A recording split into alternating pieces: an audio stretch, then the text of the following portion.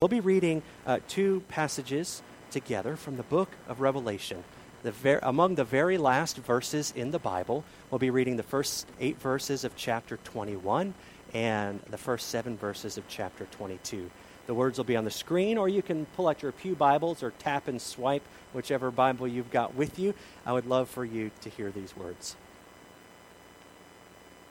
And there's going to be some I language. I saw, that is John, who is the one who received this vision, who the vision was revealed to, hence the name Revelation. And so when you hear that, that's who he is speaking. Then I saw a new heaven and a new earth. For the first heaven and the first earth had passed away, and the sea was no more. And I saw the holy city, a new Jerusalem, coming down out of heaven from God, prepared as a bride adorned for her husband. And I heard a loud voice from the throne saying, "See, the home of God is among mortals. He will dwell with them, and they will be his peoples, and God himself will be with them.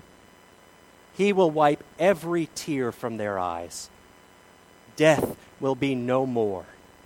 Mourning and crying in pain will be no more, for the first things have passed away." And the one who was seated on the throne said, "See, I am making all things new." Also he said, "Write this, for these words are trustworthy and true." And then he said to me, "It is done. I am the Alpha and the Omega, the beginning and the end. To the thirsty I will give water as a gift from the spring of the water of life. Those who conquer will inherit these things, and I will be their God, and they will be my children. But as for the cowardly, the faithless, the polluted, the murderers, the fornicators, the sorcerers, the idolaters, and all liars, their place will be in the lake that burns with fire and sulfur, which is the second death." And then to the beginning of chapter 22. "And then the angel showed me the river of the water of life, bright as crystal, flowing from the throne of God and of the Lamb through the middle of the street of the city. On either side of the river is the tree of life, with its 12 kinds of fruit, producing its fruit each month, and the leaves of the tree are for the healing of the nations. Nothing accursed will be found there anymore, but the throne of God and of the Lamb will be in it, and his servants will worship him, and they will see his face, and his name will be on their foreheads, and there will be no more night. For they need no lamp or light of sun, for the Lord God will be their light, and they will reign forever." And he said to me, "These words are trustworthy and true. For the Lord, the God of the spirits of the prophets, has sent an angel to show his servants what must soon take place. See, I am coming soon. Blessed is the one who keeps the words of the prophecy of this book." My friends, this is the word of God for the people of God. Thanks be to God. Will you pray with me? Father, may the words of my mouth and the meditations of all of our hearts together be pleasing and acceptable in your sight, for you are our rock and our Redeemer. Amen. Amen.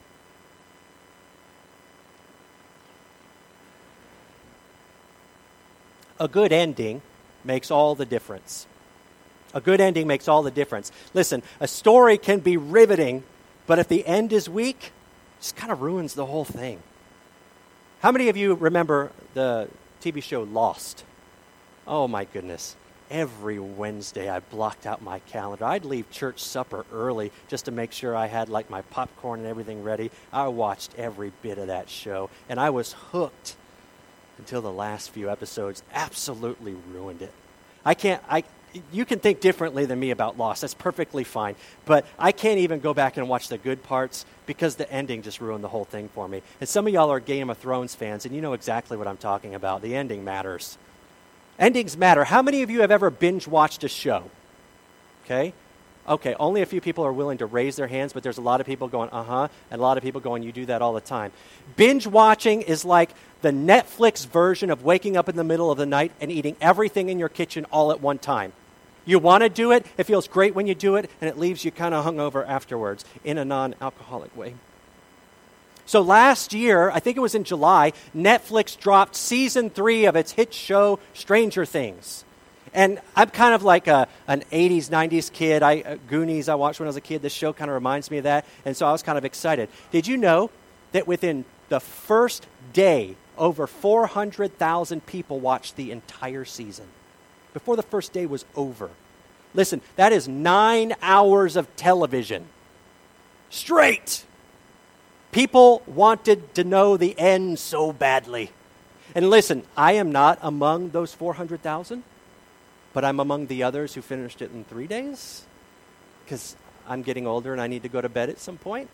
And I'll tell you, a good ending really makes the whole thing fantastic. Endings matter.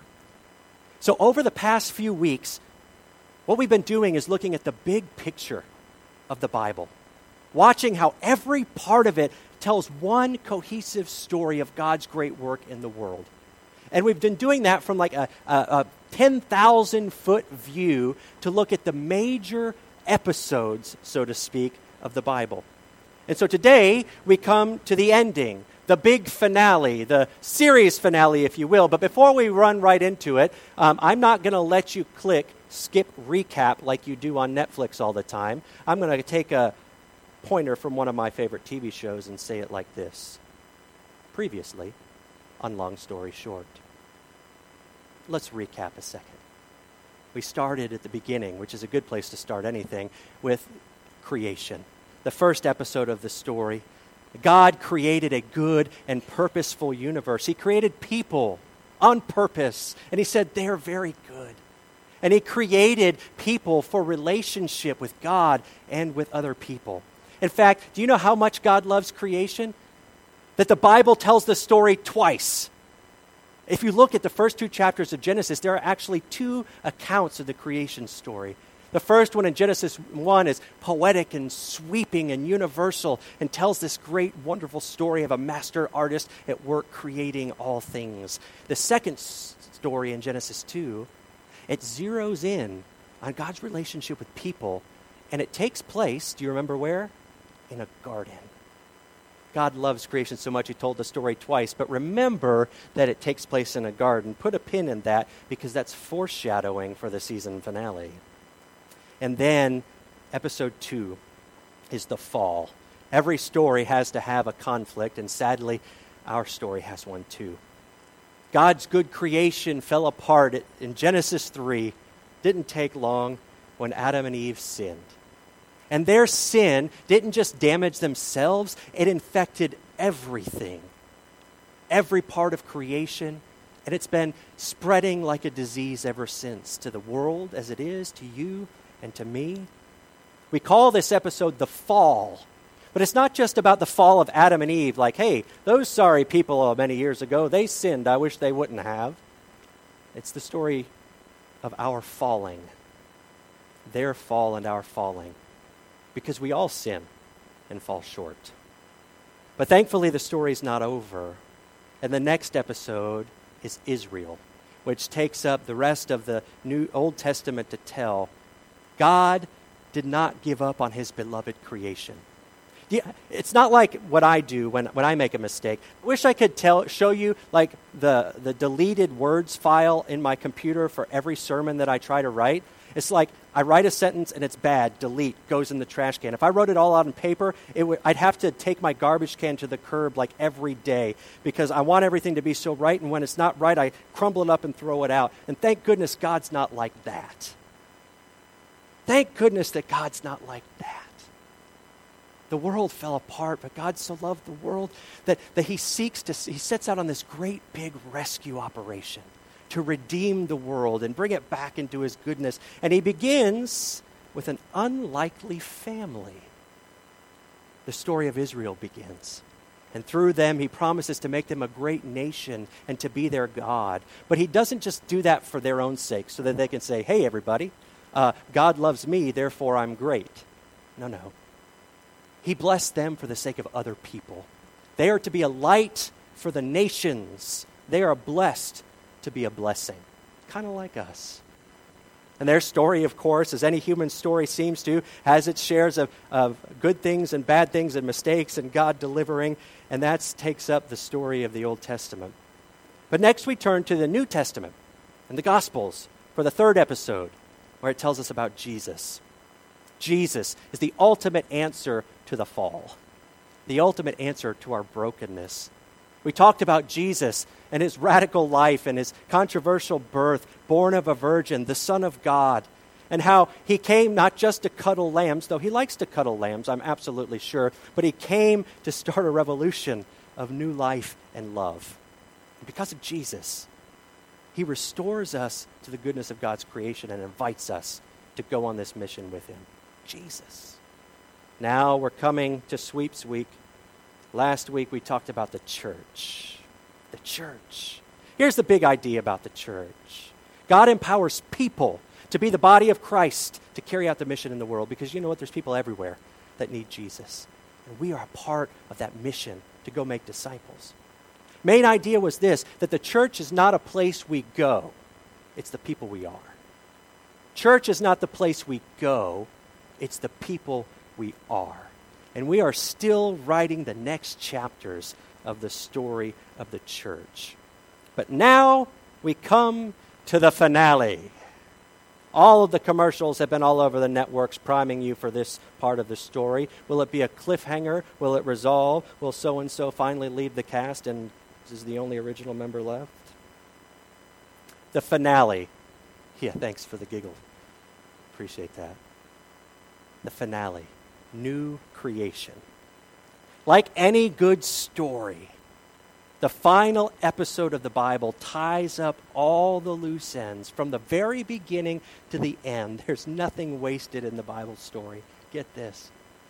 The Bible starts in a garden, and the Bible ends in a garden city.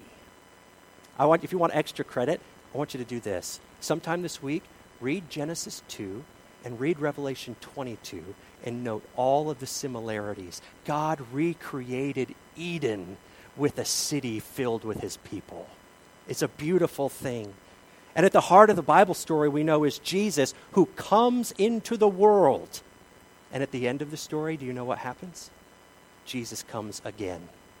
Jesus comes again in final victory this time, fulfilling the words that we just prayed. We just prayed these words. It's like the fulfillment of the Lord's Prayer, thy kingdom come, thy will be done on earth as it is in heaven.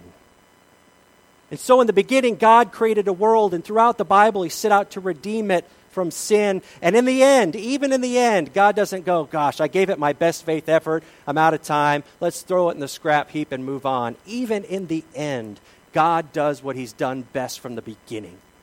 He creates.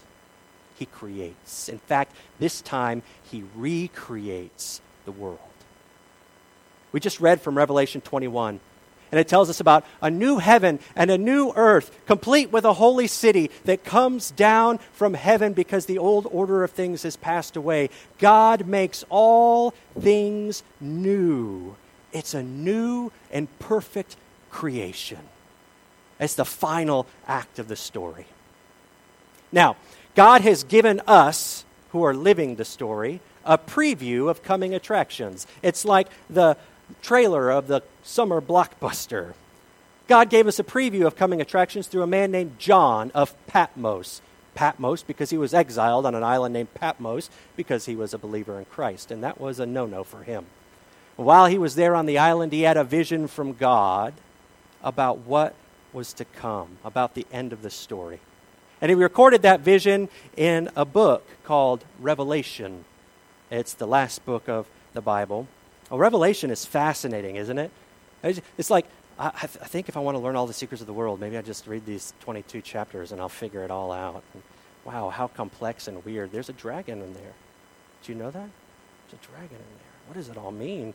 Revelation is a complex book, and it's piqued people's interest forever.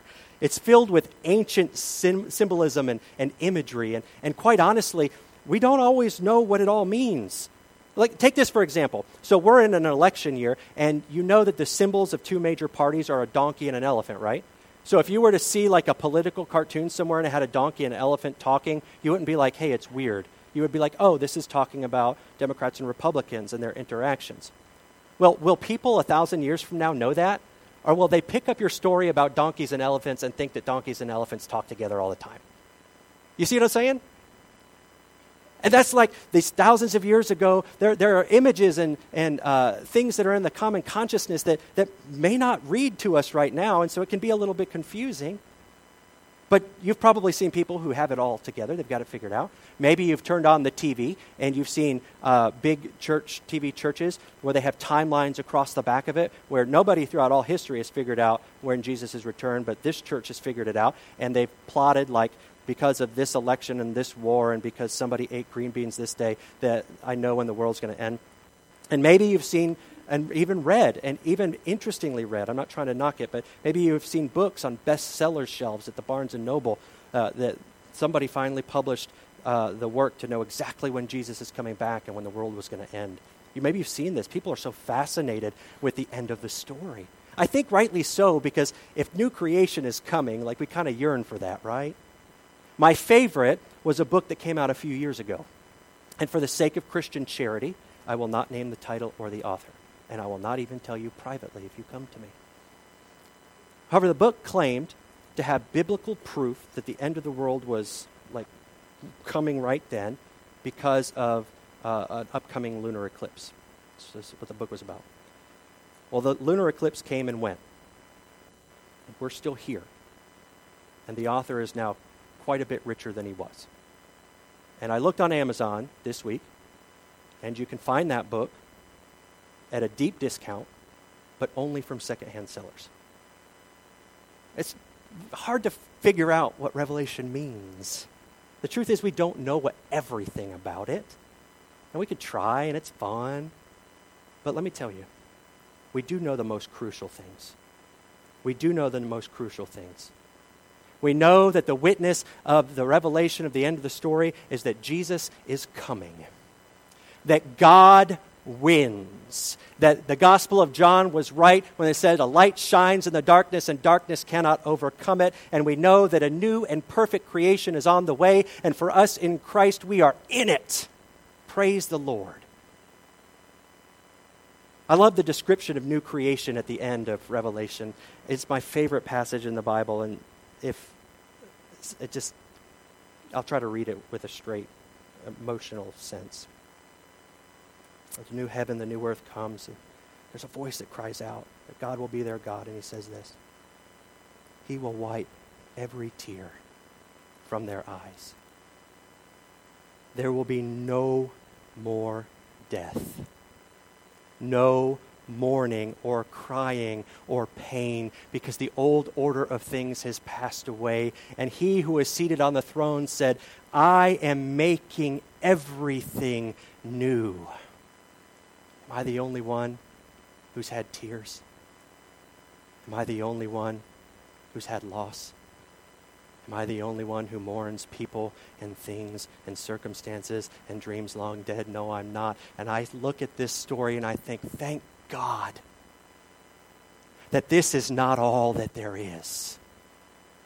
Thank God that though my body is starting to show that I'm approaching a certain age, and so is yours, that all things are going to be made new. Thank God that the thing that I broke will be made new. Thank God that the tears that we cry and the mourning that we share in and the sick. Do you get my point? Oh, I just want to cry out with a great song. There's a new day coming. I want to cry out with the prayer of the church that says, come Lord Jesus. I'll be ready if you'll just make it new. Do y'all know the term Maranatha? You ever heard of the Maranatha singers? Okay, cool. It's a word, Maranatha. It means, come Lord Jesus. Come Lord Jesus. We know that new creation is coming. We know that it's coming. It began with the birth of Jesus. And there are times, I think, that we can glimpse it. Have you ever had a moment where it just feels like heaven opened for a second? Just for a second. Maybe just an overwhelming experience of union with God that is abnormally unlike another, and you say, wow, it's like a sunbeam came through the dark clouds. Or a moment when somebody prayed for you and you felt the comforting presence of God, or when you've served somebody and you said, this is right, this is what it's about. We can see it coming through. In fact, the Bible says in 2 Corinthians, if anyone is in Christ, they are new creation. If anybody is in Christ, they are new creation. And you can glimpse it. It's so beautiful. But it's not here yet. It's not here yet. The same way that we can glimpse the new creation breaking through, we can also sense just by looking around us that it ain't happened yet. And let's not externalize this. Let's get personal and be real. You can look inside of ourselves, and we can recognize that new creation isn't here yet. Romans 8 says that all of creation is groaning with birth pains, anticipating new creation. It's like this broken world is birthing the new. It's a pregnancy metaphor. It made me remember when Amanda was pregnant with our 3 children. Not at the same time. They're not triplets. It's 3 separate times. And if you ask her, way too far apart. But we had extraordinary glimpses when she was pregnant of our babies. We heard their heartbeats. We saw their ultrasound pictures. And have you ever seen an ultrasound picture? They're crazy. You can barely make out, but I swore that both of those boys looked just like me. White lines and everything. I remember late in each pregnancy, this was such a beautiful thing, 8th or 9th month, when they'd kick and they'd push against her belly, and I swear to you, you could make out fingers and toes. You could make out fingers and toes. They weren't born yet. And pregnancy was hard for her.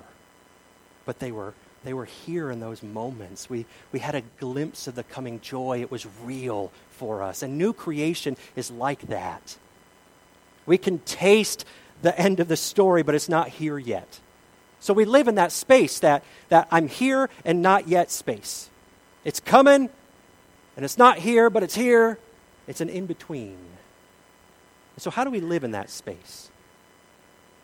What does that mean for us today? Do we just sit back and let the world fall into like some dystopian Hunger Games because Jesus is going to fix it in the end and it doesn't matter? Or do we say, hey, new creation is for me, and I'm going to build myself my own little utopia and let everybody fend for themselves?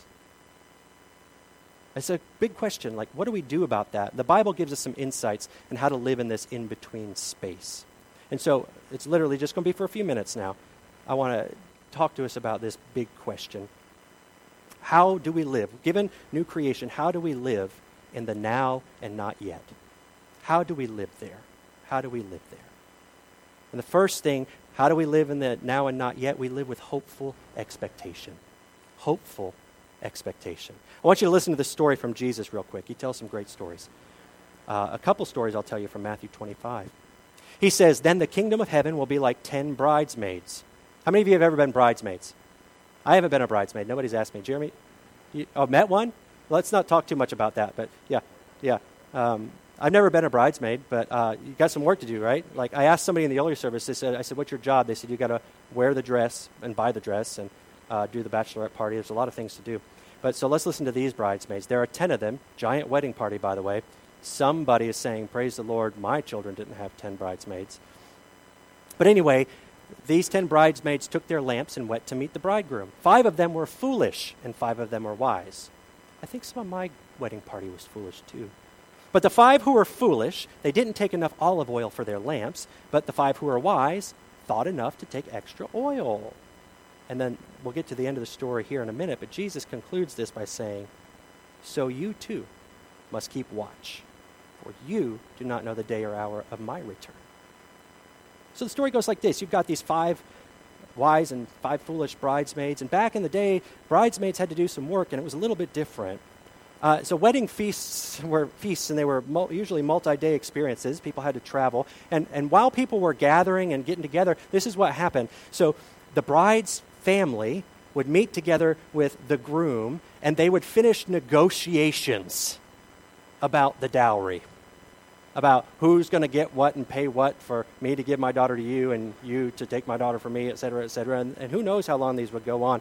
And I'm glad I didn't have to do that because my father-in-law is one heck of a negotiator, and I'd have been in some trouble.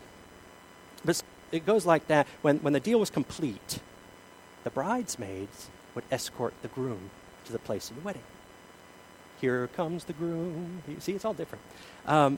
In this illustration, some of the bridesmaids were wise and some were foolish. The wise ones were ready for anything. They thought, this could take a while, and so I'm going to bring extra oil just in case. The foolish ones said, nah, I know Janie Joe and her mama and daddy, and they're going to do this quick. Well, lo and behold, midnight comes around. Here comes the groom. The foolish bridesmaids, their lamps had gone out. No extra oil to do the work that they were supposed to do. They were caught unprepared and ran out. The wise ones had anticipated the needs and they were ready for action.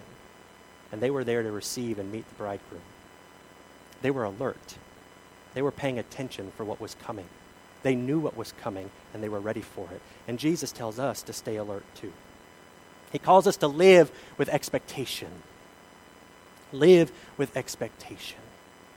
And one way we live with expectation is to have hope, hopeful expectation, that we know, because we know the end of the story, that it will not always be this way. It will not always be this way in your life. It will not always be this way in the world. It will not always hurt the way that it does. It will not always be so confusing. You will not always be overwhelmed with whatever is hurting and broken in your life, because one day there will be no more tears. And no more death, and no more mourning, and God wins the battle, and God will win the battle even in you. Your battle, my battle, the battles of the earth, and the ultimate battle over darkness. We know, we live with that hope and expectation that it is true and that it is coming, and so we live with hope.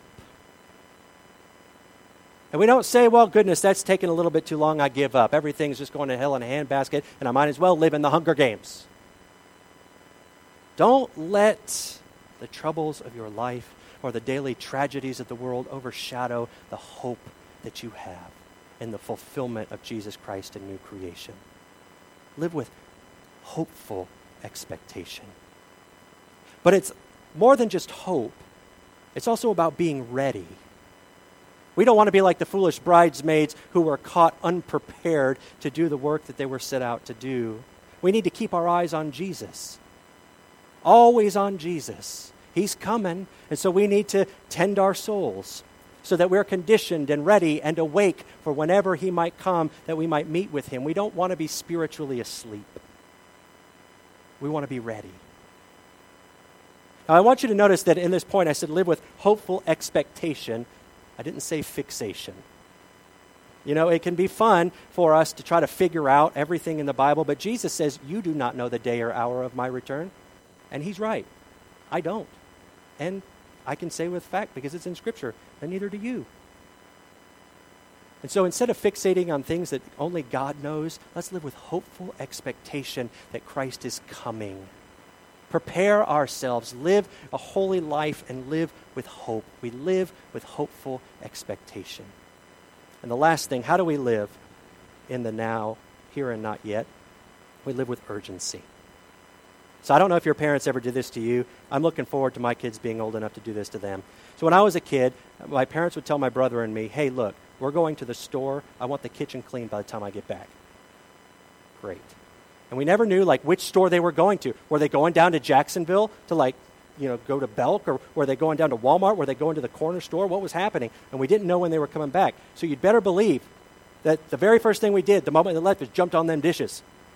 You didn't want to leave the dishes until after Looney Tunes was over because they might be back by then and you'd be in trouble. We jumped right on it. And we've been entrusted with a great work. It's better than doing the dishes. Praise the Lord. I think the dishes there's like an eternal dishwasher in heaven. Our great work is to share the love of God with a broken world. We've got work to do. And we don't know how long we've got. And so we're called to live with a kingdom urgency. One more quick story from Jesus in the same chapter, and I'll just share the beginning. He says again, the kingdom of heaven can be illustrated by the story of a man going on a long trip. And he called together his servants, and he entrusted his money to them while he was gone. Do you remember what happened? A handful of those servants made investments in that with that money.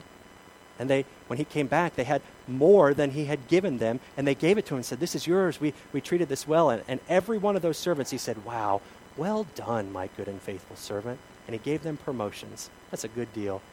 The last servant in the story, for some reason or another, just buried the money, like in a hole. He didn't do anything with it. He was afraid to invest it. He didn't know if I don't know exactly why, if he didn't think the master was going to come back or not. But the master, when he came back and he dug that dirty money out of the hole, he was furious. And he called that servant a wicked and lazy servant. He said, "You could have at least, if you didn't want to do anything, you could have at least put it in the bank, gotten me a CD with 2.1 interest or something. You did nothing." And the reality is that God has given us a great treasure. You are alive. You are made new. You are vivified and to live eternal life through Jesus Christ. And that is a treasure beyond any treasure, and it is our job to share it with the world. If we bury it in a hole and keep it to ourselves, we miss the point. We have got to take the gospel into the world because people need Jesus. People need Jesus. I want you to think of people in your life who don't know Jesus. I can think of people in my life right now, members of my own family. Don't you want them to know the joy of salvation? Don't you want them to know the hope of eternal life? We don't know how much time we've got. We just don't. So what's stopping us? What's stopping us from sharing our story about what Jesus has done in our life? What's stopping us from asking a bold question? What's stopping us from meeting somebody's needs in the name of Jesus? Clothing somebody who would otherwise we'd want to stay away from. What's stopping us? We can't make the choice for people. We can't force people to accept Jesus, but listen, it's not a waste even if they don't. Because you've done something with your treasure. And Jesus tells us later in Matthew chapter 25 that whatever you have done for the least of these, my brothers and sisters, you have done it to me. We can't keep this to ourselves. We don't know how long we've got in the land of in-between. I don't know the timing, but I do know this. We have the most crucial task in the world while we wait. Share the gospel. Serve the world. Comfort the afflicted. Clothe the naked. Feed the hungry. And seek the lost that they might be saved. Don't bury your treasure. The master's coming. And so we live with kingdom urgency. Okay, long story short. We've got a glimpse of the end of the story. Our Creator God did not abandon a fallen world. He makes it new.